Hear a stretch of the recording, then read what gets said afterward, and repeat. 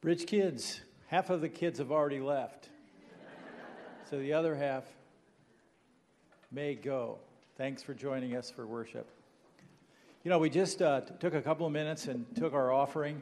And I just wanted to say thank you, church, for your generosity. The Bridge has become a very generous church, a very kind church. And I've just, since we planted the Bridge, we've seen this grow and develop. It's really encouraging. And, we take an offering on Sunday morning. A lot of you give online, and that's awesome. We started the year with all bills paid from last year. We started with a little surplus from last year, and as the year has continued, our giving has always outpaced our expenses, and it's just really encouraging to see your generosity to the Bridge, so I just want to say thank you. And I just thought, I just should tell you once in a while the good things that are happening behind the scenes. Okay, here we go. We're going to talk about a biblical perspective on marriage and sexuality. In her book, The Secret Thoughts of an Unlikely Convert, Rosaria Champagne Butterfield tells her story of her dramatic conversion to Christ. Rosaria was a tenured professor in the Center for Women's Study at Syracuse University. She and her lesbian partner were members of the Unitarian Universalist Church, where she was the coordinator of the Welcome Team, which was also the gay and lesbian advocacy group. Up to this point in her life, Rosario said that the only Christians she knew were intellectually impaired. It's kind of exactly what I thought when I was an atheist. Up to this point in her life, the Christians she knew did things like sent hate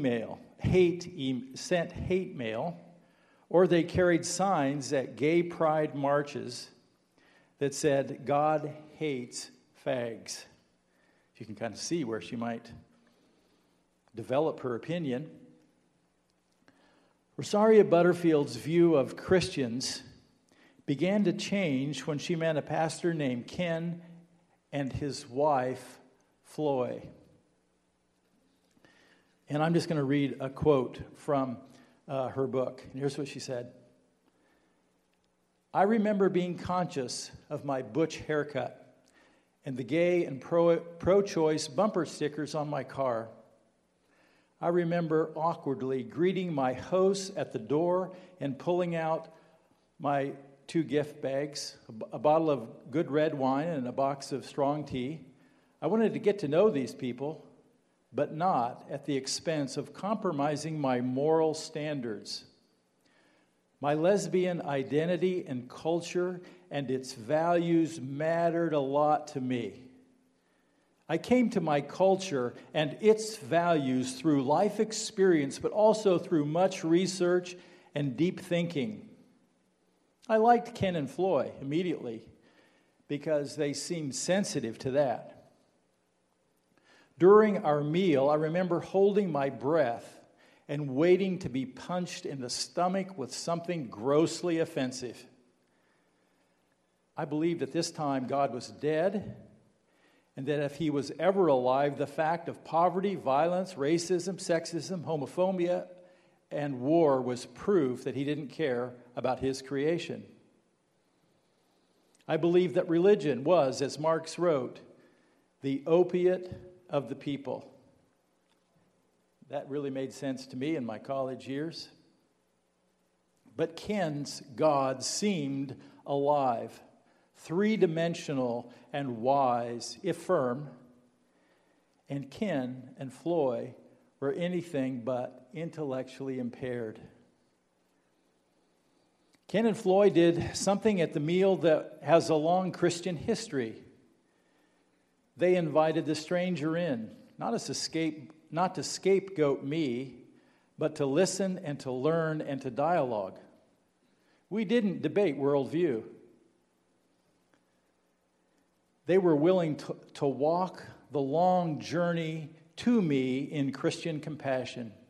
During our meal, they did not share the gospel with me. After our meal, they did not invite me to church.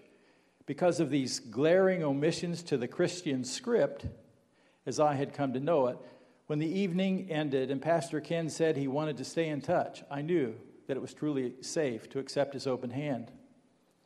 Since this beginning, the journey of which the Lord has taken me has been a great adventure. And this simple meal in a pastor's home was the first leg of this journey. Before I ever stepped foot in a church, I spent 2 years meeting with Ken and Floy on and off, studying the Scripture and my heart. Ken knew at that time I couldn't come to church. It would have been too threatening, too weird, too much. So Ken was willing to bring the church to me. What do you think of that? Bring the church to people. Rosaria Champagne Butterfield did become a committed follower of Christ, and she has had a tremendous impact in advancing the kingdom of God. God is still in the business of transforming people for His glory. And it shows what can happen when God's people live for Christ and seek to love like Christ. So, last weekend we started a series, 2 parts, part 1 last week, part 2 this week, a biblical perspective on marriage and sexuality. So, I spent a lot of time last week laying the foundation of a biblical marriage, and I'm going to spend some time in review because it's so important to understand what I say today. And I'm going to need another light up here. Somebody could get, thank you, Mike. So here are the main ideas from last week. And this is review. First of all, our view of marriage is heavily influenced by worldview. Our view of marriage is heavily influenced by worldview. Then we said a biblical worldview begins with God. And this is where I'm coming from. This is important to understand. It begins with God. It's from Genesis chapter 1, verse 1. In the beginning, God created the heavens and the earth. Now, the Bible doesn't argue the existence of God. It doesn't prove the existence of God. It begins with God. It assumes the existence of God. Thank you very much. Now I can see. And it says God created the heavens and the earth. God is the creator. He is the designer. He had a plan, and He made everything. Okay? It starts with Him. On the other hand, a secular worldview begins with culture. Culture isn't necessarily bad in and of itself. It's just the way it is. It's just the world we live in. It's the thinking of the world we live in, and especially without God. A culture without God, or a culture that doesn't think God has influence or is somehow active these days. So this would be a secular worldview, and it focuses on culture. Humanism is a dominant force in our culture. It puts man at the center of the universe. It really kind of holds on to man as the measure of all things. Does it make sense to me? Does it seem reasonable to me? Is it what I want? Is it what I choose? Man is at the center. He's the measure of all things. There's a passage in the Old Testament that reminds me of this kind of perspective. It's Judges chapter 21, verse 25. And the scripture says, in those days, Israel had no king. Everyone did as they saw fit. Now, this was before there were kings in Israel. God was to be their king. And there was a time when God wasn't honored and they didn't have a human king either. And everybody, another translation says, everybody did what was right in their own eyes. This is kind of a perspective of culture. You just give it your best shot. This is what I think. This is what I like. This is what I choose. Certainly there are good principles that come from culture. A lot of those principles are even consistent with Scripture. But not everything. So, Now we come to another main idea that we talked about last week. A biblical perspective on marriage begins with God. So, biblical worldview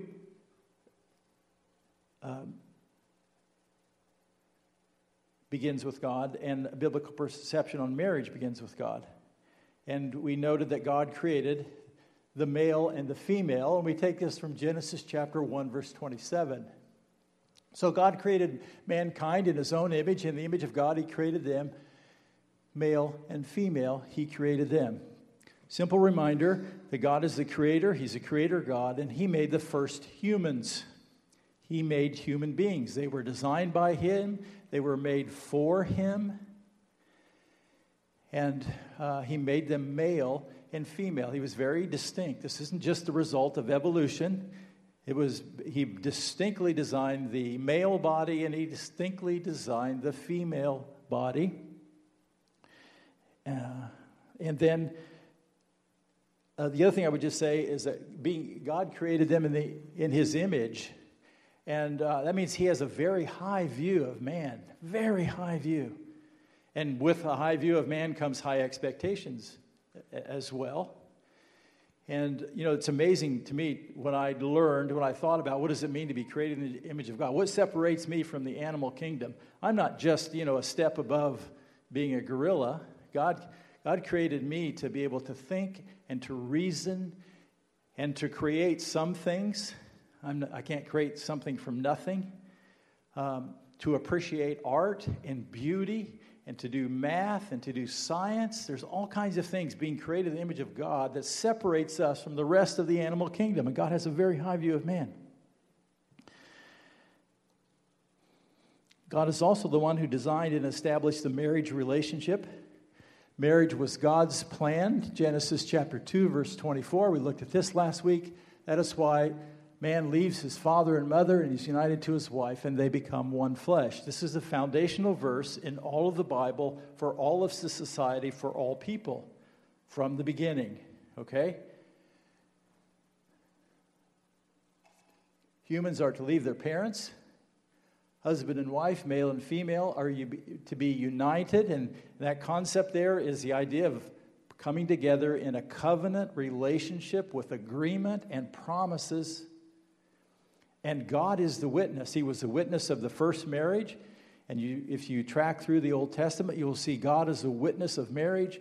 And he expects people to maintain their covenant that they made before him. And to be united to his wife, and they will become one flesh and establish a unique relationship, an exclusive relationship. It's more than just sex. It definitely included the sexual relationship.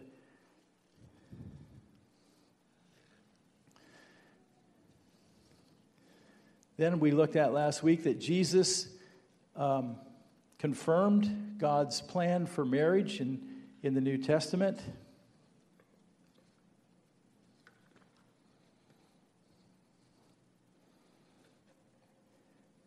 I'm not putting the scripture aside. I just laid my Bible on the chair.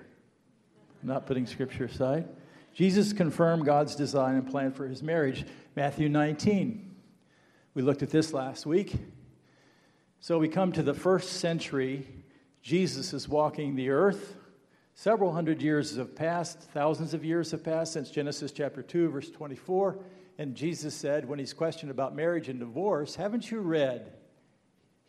Jesus replied, that at the beginning, so Jesus is going to go back to the beginning, the Creator made them male and female and said, for this reason, a man will leave his father and mother and be united to his wife, and the two will become one flesh. So they are no longer two, but one flesh.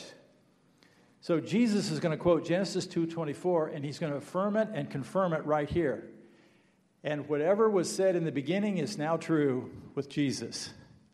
He's putting his stamp of approval on that. And then he adds, therefore, what God has joined together. You see, marriage is about God joining something together, joining a couple, male and female, together. Let no one separate. Jesus adds that. Man isn't to mess with the covenant relationship of marriage. It's an exclusive relationship, and no one better mess with it. Okay, Next, we have the Apostle Paul confirm God's design and plan for marriage for the church.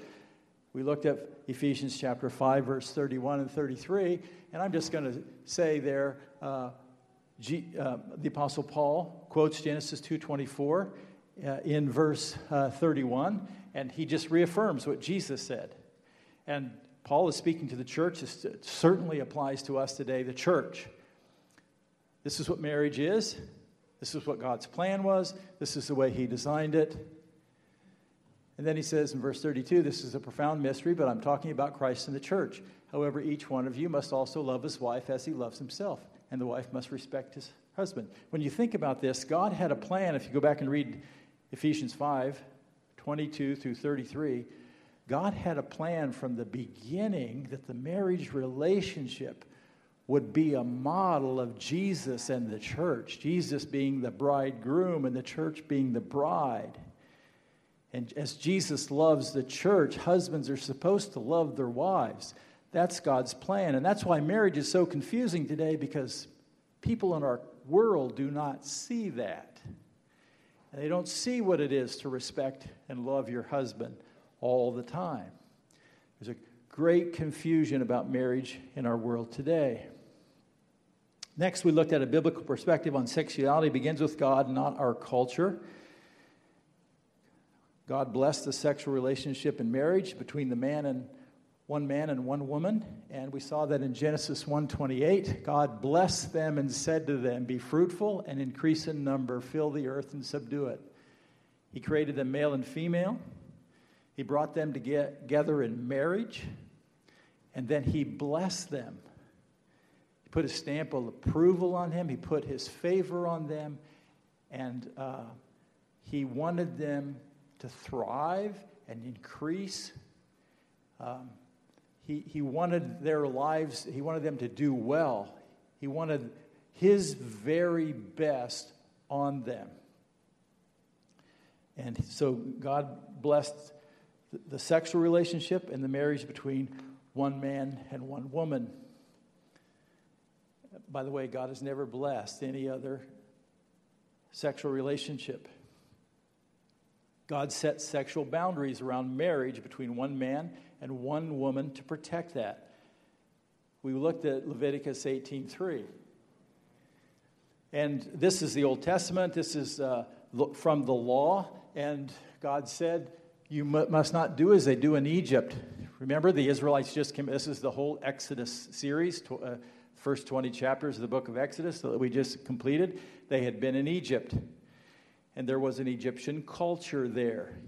And he said, you must not do sexual practices like the Egyptian culture. You must not do as they do in Egypt, where you used to live. You must not do as they do in the land of Canaan, because that's where you're going. Don't follow the culture of the land of Canaan. Do not follow their practices. So I went through a list for you last week. Here's some of those protections for the marriage relationship. No sex with close relatives. No sex with your mother. No sex with your father's wife, if it's not your mother.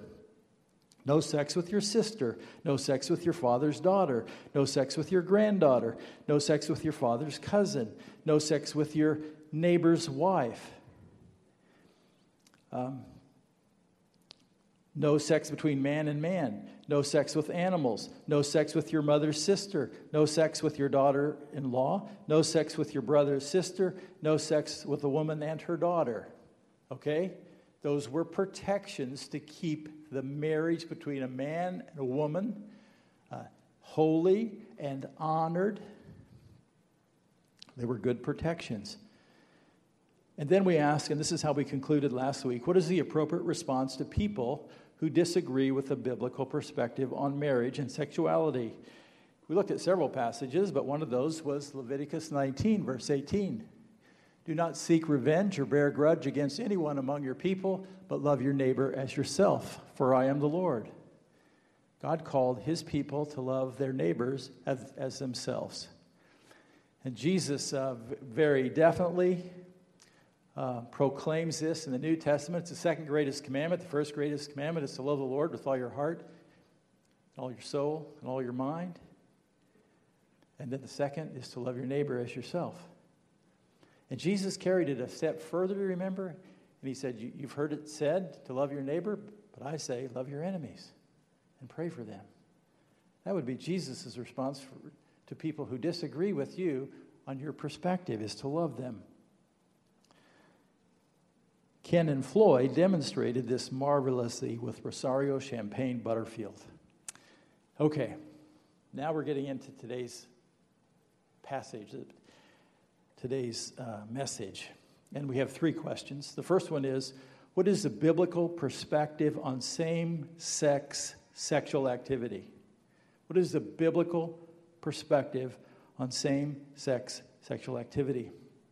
Here's a passage that we looked at last week. Leviticus 18, verse 22. Scriptures say, do not have sexual relations with a man as one does with a woman. That is detestable. There's not to be sexual activity between male and male. That's what this passage teaches. Okay?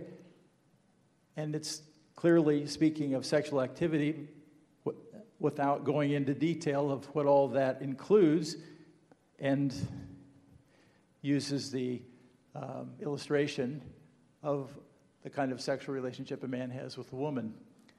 Okay, the next passage is Leviticus 20, verse 13. We didn't look at this last week. It says, if a man has sexual relations with a man as one does with a woman, both of them have done what is detestable. One of the things the law does, it reveals the character of God. There are laws in the Old Testament that had a purpose that sometimes are called ceremonial laws. And when Jesus died on the cross and the curtain in the temple was rent or cut in two, he fulfilled those laws. But God's moral character never changed. This isn't one of those laws about what you're to wear or what you're not to wear. He says, if a man has sexual relationship with a man as one does a woman, both of them have done what is detestable. They are to be put to death. Their blood will be on their heads. And here's the point. This passage identifies this is sinful behavior, okay? And one of the criticisms, or sometimes people use to sort of reinterpret the Bible, is to say, well, back in the Bible times, they were talking about where there was violence involved, where one man overpowered another, and this isn't a loving, kind, and caring relationship.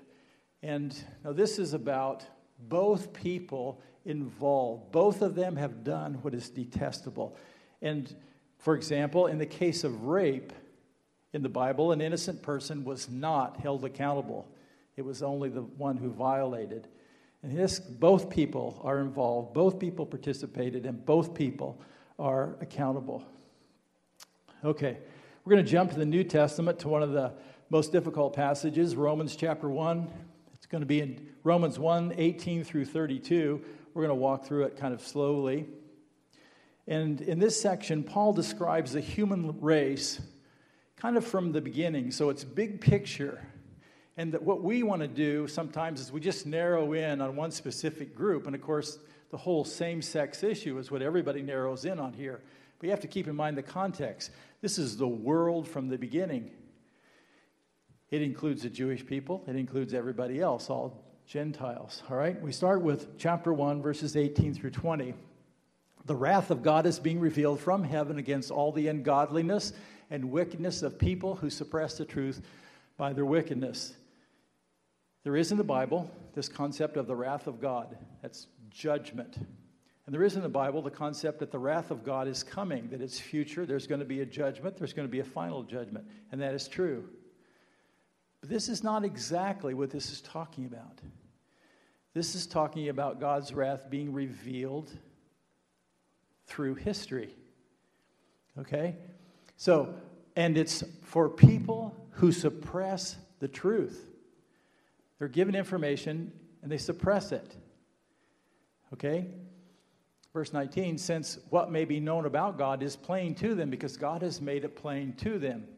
Key passage, verse 20, for since the creation of the world, God's invisible qualities, his eternal power, and his divine nature, next slide, have been clearly seen, being understood from what has been made, so that people are without excuse. What's that passage talking about? It's saying since the beginning of history, within creation itself, God is sending out sort of messages about who he is, what he's like. Doesn't tell you everything there is to know. Doesn't tell you how to be saved from the penalty of sin. But God is sending out messages. God is sending out a witness to people that there is something behind the creation. This creation just didn't pop up, nor did it evolve over billions of years or millions. There is a creator who designed it, who brought beauty to this world, who created an animal kingdom, and who created human beings in his image. And all this passage is saying is, God has given out information, and people can choose what they do with it.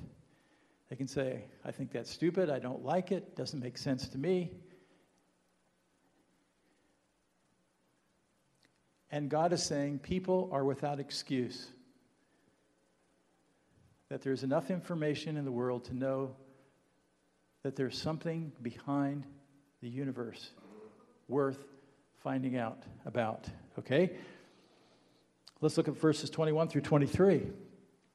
For although they knew God, they had this information about from creation, they neither glorified him as God nor gave thanks to him, but their thinking became futile, empty. Their foolish hearts were darkened.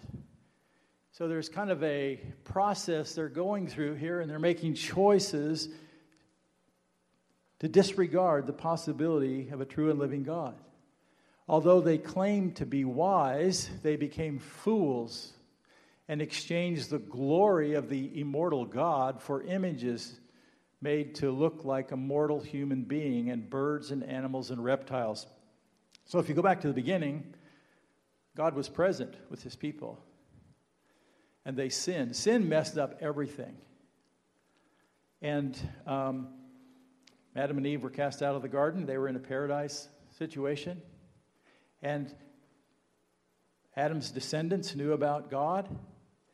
And yet people began to make choices to move away. And they began to come up with their own ideas on what they wanted to do and how they thought about religion.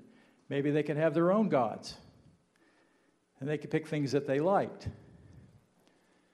And they exchanged the glory of the immortal God for images made to look like a mortal human being. Sometimes there were statues of humans. Sometimes they were idols that represented birds and animals and reptiles. And we just went through the book of Exodus and saw all the things the Egyptians did and all the things that they worshiped and all the things they cared about. And what we're talking about is a whole process of humanity, not just one group, okay?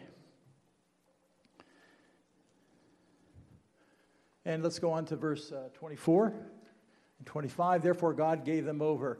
This is an important concept. God gave them over. God sort of let them go and do what they wanted to do. Sort of pulled back. Okay, this is the approach you want to pursue. Okay. Hands off. I'm going to let you make your mistakes. God gave them over to sinful desires because they chose them of their hearts to sexual impurity for the degrading of their bodies with one another. They exchanged the truth about God for a lie. They made some choices here. They had correct information about God, but they exchanged it for a lie and worship and serve created things. That's a problem. Worshiping created things. Putting creating things up here and say they're the most important.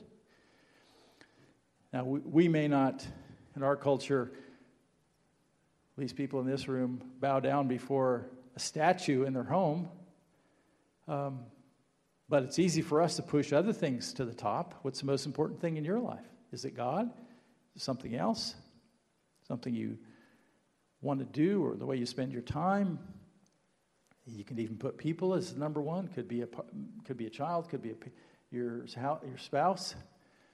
They exchange the truth about God for a lie and worship and serve created things.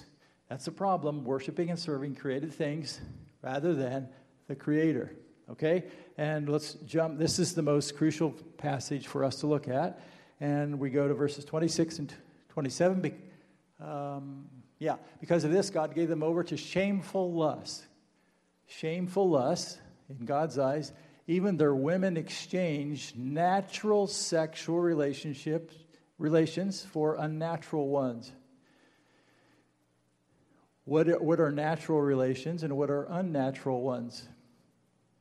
Sometimes critics of the Bible or people who want to revise the Bible say, well, natural relationships are what you're oriented to. What is your orientation?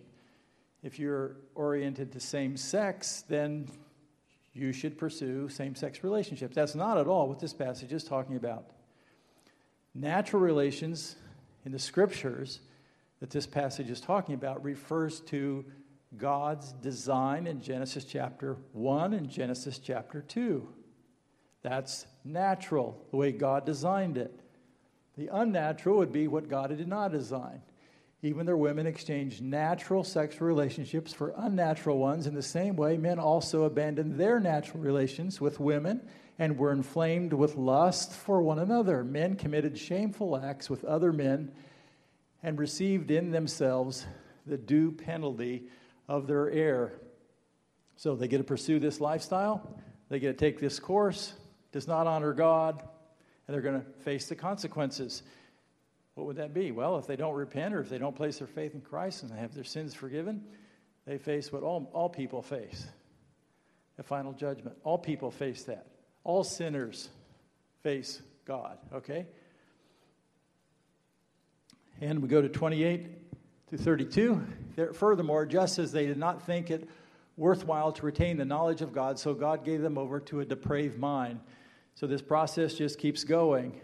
God giving them over, lets them pursue their natural course, and the result is a depraved mind, so that they do what ought not to be done. They have become filled with every kind of wickedness, evil, greed, and depravity. Now, please see, we're not picking on a group of people. This is all of humanity.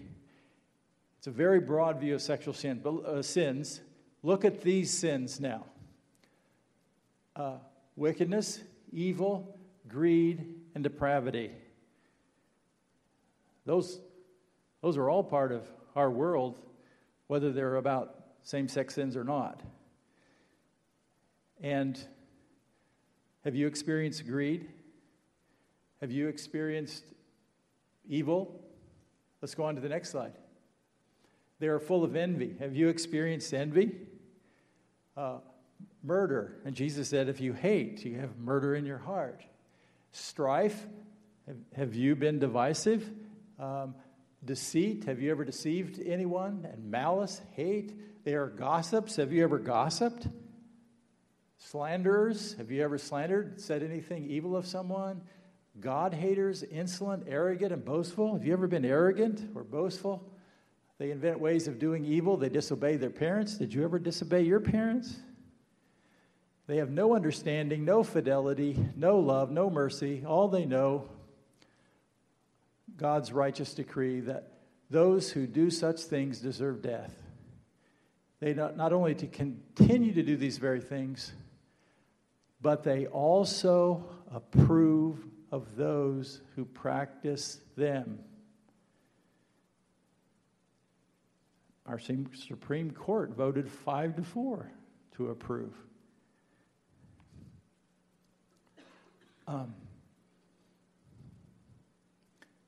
Please notice, verse 32, all they know God's righteous decree, that those who do such things deserve death. And that's true. The wages of sin is death. That's what that's saying. And it's all sin. All sinners. Okay? All right, I'm going to jump to a couple more passages. 1 Corinthians chapter 6, verse 9. It's another key passage. And the Apostle Paul says, or do you not know that the wrongdoers will not inherit the kingdom of God? Do not be deceived, neither the sexually immoral, nor idolaters, nor adulterers, nor men who have sex with men, nor thieves, nor the greedy, nor drunkards, nor slanderers, nor swindlers will inherit the kingdom of God. These are lifestyles. And yes, they're on a list of sins, and this kind of lifestyle, a person will not inherit the kingdom of God. And it's not just same-sex, sexually active people. It's people who are sexually immoral. That includes people who violate everything about sexual purity, whether it's pornography, adultery, fornication, which is premarital sex, idolaters, those who put things or people before God, adulterers, nor men who have sex with men, nor thieves, people who steal, nor greedy people who get drunk, slanderers, so those are speech issues, swindlers will inherit the kingdom of God. So, there's a list. And Paul is just reminding people, hey, apart from Jesus Christ, there are people going to go to hell. All right? 1 Corinthians 6, verse 11. And that was what some of you were. Because those Corinthians had done everything on the list. And some of them had committed those sins. But you were washed, you were sanctified, you were justified in the name of the Lord Jesus Christ by the Spirit of our God. And what is he doing here? One, he's reminding them that there is forgiveness. They have been forgiven. And they are not to live like they did before. They are to be transformed. They are to be changed. And that's not like perfection. It's a process. But that's not what their lifestyle should be. That old way, there should be change. There should be a process of growth and a process of conforming to the image of God. Okay, we're going to go to 1 Corinthians 6, verses 18 through 20. Sandwiched between this passage and the passage we just looked at is this. There's a whole series that says the body was made for God or for the Lord, and the Lord for the body. So there's a purpose for your body, and the purpose is for God, okay? And then we come to verse 18, flee sexual immorality, porneia, like comes from pornography, but it refers to sexual sin, and it really refers to all kinds of sexual sin. It would include same sex, it would include adultery, it includes premarital sex, everything possible outside of marriage. All other sins a person commits are outside of the body, but whoever sins sexually sins against their own body. So there's kind of an extra impact on sexual sin. It's kind of double. It's a sexual sin against yourself and against God. Verse 19, do you not know that your bodies are the temples of the Holy Spirit who is in you, whom you have received from God? You are not your own. You were bought at a price. Therefore, honor God with your bodies. And so he's just reminding the Corinthians, don't you know? Holy Spirit lives in you. If you're a follower of Christ, the Holy Spirit lives in you. You are not your own. And if you are a follower of Christ, this definitely applies to you in a big way. You were bought with a price. You belong to God. You belong to Jesus Christ. And so, honor God with your bodies. It makes a difference how you handle your life sexually. Now, what if you're not a Christian? Well, yeah, it still makes a difference. But you still have the same outcome without Christ. Whatever kind of sinner you are, doesn't make any difference. The wages of sin is death, and that's eternal death. Okay, we've waded through a lot of difficult passages. The next two parts are short. Secondly, what is the biblical perspective on same-sex marriage? I hope it's fairly clear where this is going to go, but God designed marriage for one man and one woman exclusively. We've been over this several different times. It's an exclusive relationship between one man and one woman. Jesus affirmed this, Matthew 19:4-6. And it's really crucial to understand that Jesus Christ, the head of the church, has affirmed this marriage. It's not gone out of style. It's not out of date. There's not any new and improved version of marriage that includes same-sex marriage. Okay. Next, same-sex marriage violates God's design and plan for marriage. Same-sex marriage violates God's design and plan for marriage. There is no one man and one man becoming one flesh in the Bible. It's not there. There are no loopholes in the Scripture on this. There is no one woman and one woman becoming one flesh in the Bible. It's not there. There are no loopholes. Thirdly, I said that would be short. Thirdly, what is the biblical perspective on same-sex attraction? This is a new issue that we talk about. We didn't used to talk about this subject.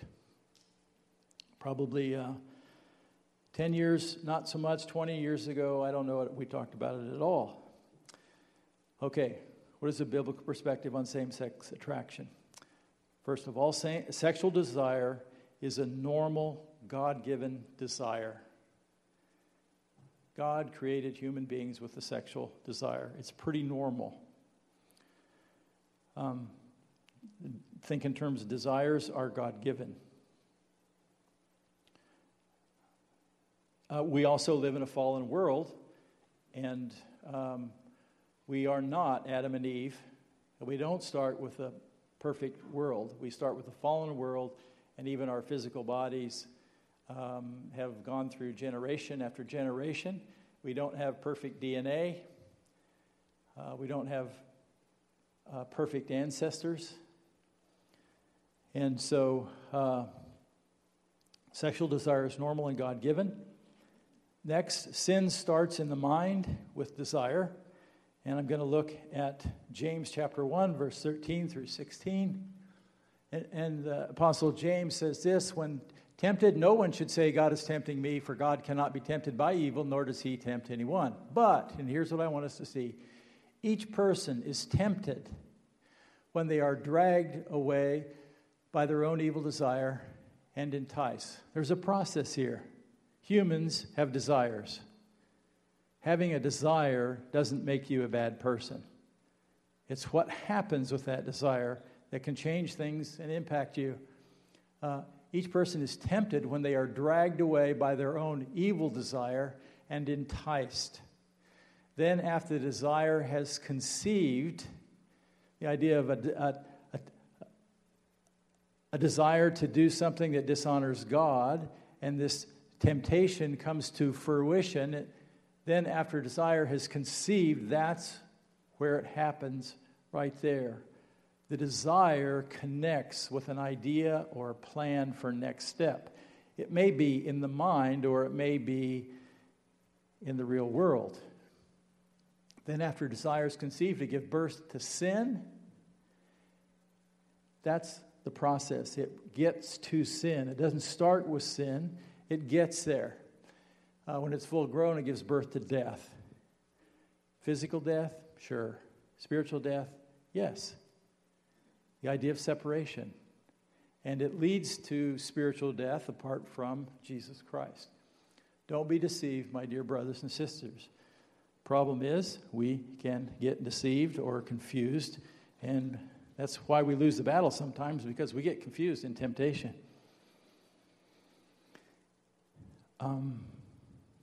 Now, here's what I want to say. We can't always choose what we are tempted by. We can choose how we respond to the temptation. Okay? Sometimes we think there are good temptations and bad temptations, as if my temptations are better than yours. You know, making it relative. Sin is relative. No. We can't pick what's going to tempt us. We can pick how we respond to it. Then we go on to, Jesus said that sexual sin begins in the mind, and that's at Matthew 5:27 and 28 passage. Jesus said that sexual sin begins in the mind. Matthew 5, Jesus said, you've heard that it was said, you shall not commit adultery. They all knew that. The Jewish audience understood that. But I tell you that anyone who looks at a woman lustfully has already committed adultery with her in his heart. Jesus said sexual sin starts right here. And that's when a temptation in your mind carries out with the thought process. It's when imagination takes over and you begin to do the things in your head. The desire is not sinful. It's what you do with that desire in your mind, in your imagination. Jesus said, you've committed adultery with this person in heart, or you've committed sexual sin. And that's the key idea. Sexual sin starts in the heart. So, key point here, same-sex attraction becomes sinful when it is carried into the thought life. And the Bible calls it lust. Okay, last one. Same-sex attraction in and of itself is not sinful. Maybe a surprise for some of you, maybe new for some of you. Same-sex attraction. Just because somebody has an attraction, that doesn't make it wrong. It's how they live. It's the choices they make. Married people have responsibility to manage their lives, to manage their own sexuality. Married people require discipline. Everything is not fair game for married people. Single people require discipline for their lives. Everything is not open game for single people. There's discipline required for both. And that means there are times you have to say no. Same-sex attraction becomes sinful when it is carried into the thought life. And same-sex attraction in and of itself is not sinful. There are no right or wrong temptations. Okay? They all can lead to sin. Okay, a couple of quick reminders. Things you already know. Reminder number 1, God's love and forgiveness is available to every person, no matter what their sexual orientation. So, please remember that. You already know that? Jesus was a friend of sinners. Pastor Ken and Floy became friends with Rosario. And because of that, she was able to begin to understand Christianity more accurately. Reminder number 2, God hates heterosexual sin as much as he does homosexual sin. Heterosexual sinners are not better than homosexual sinners. We are all sinners. Thank you very much. Reminder number 3, the church was created for sinners. Remember this, the church was never started for good people. Church was created for sinners. Church has always been for sinners. And the church is in the business of transforming people.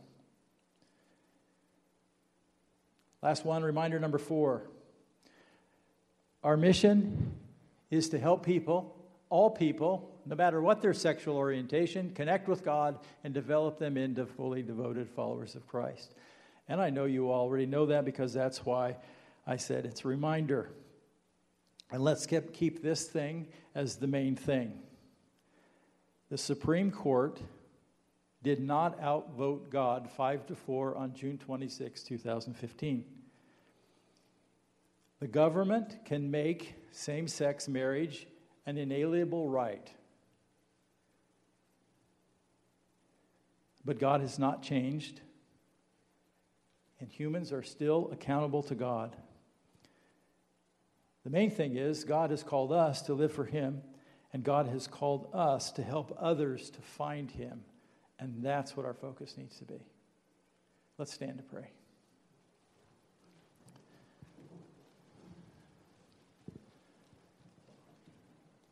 Father, I want to thank you for the Scripture. Thank you that you revealed yourself to us. You've told us so much about who you are and what you've done and your desire for us. Thank you for creating us in your image. Most of all, God, we want to thank you for the forgiveness of our sin. We just acknowledge that we don't deserve it. We've never deserved it. We don't deserve it today. We'll never be good enough to deserve it. Thank you for forgiveness. And may we as your church love people, all kinds of people with different needs. May we as a church help people connect with you, to take time and effort and energy to communicate who you are and what you've done. May you use us as a church to draw people to yourself and to help people connect with you. For Jesus' sake, I pray. Amen.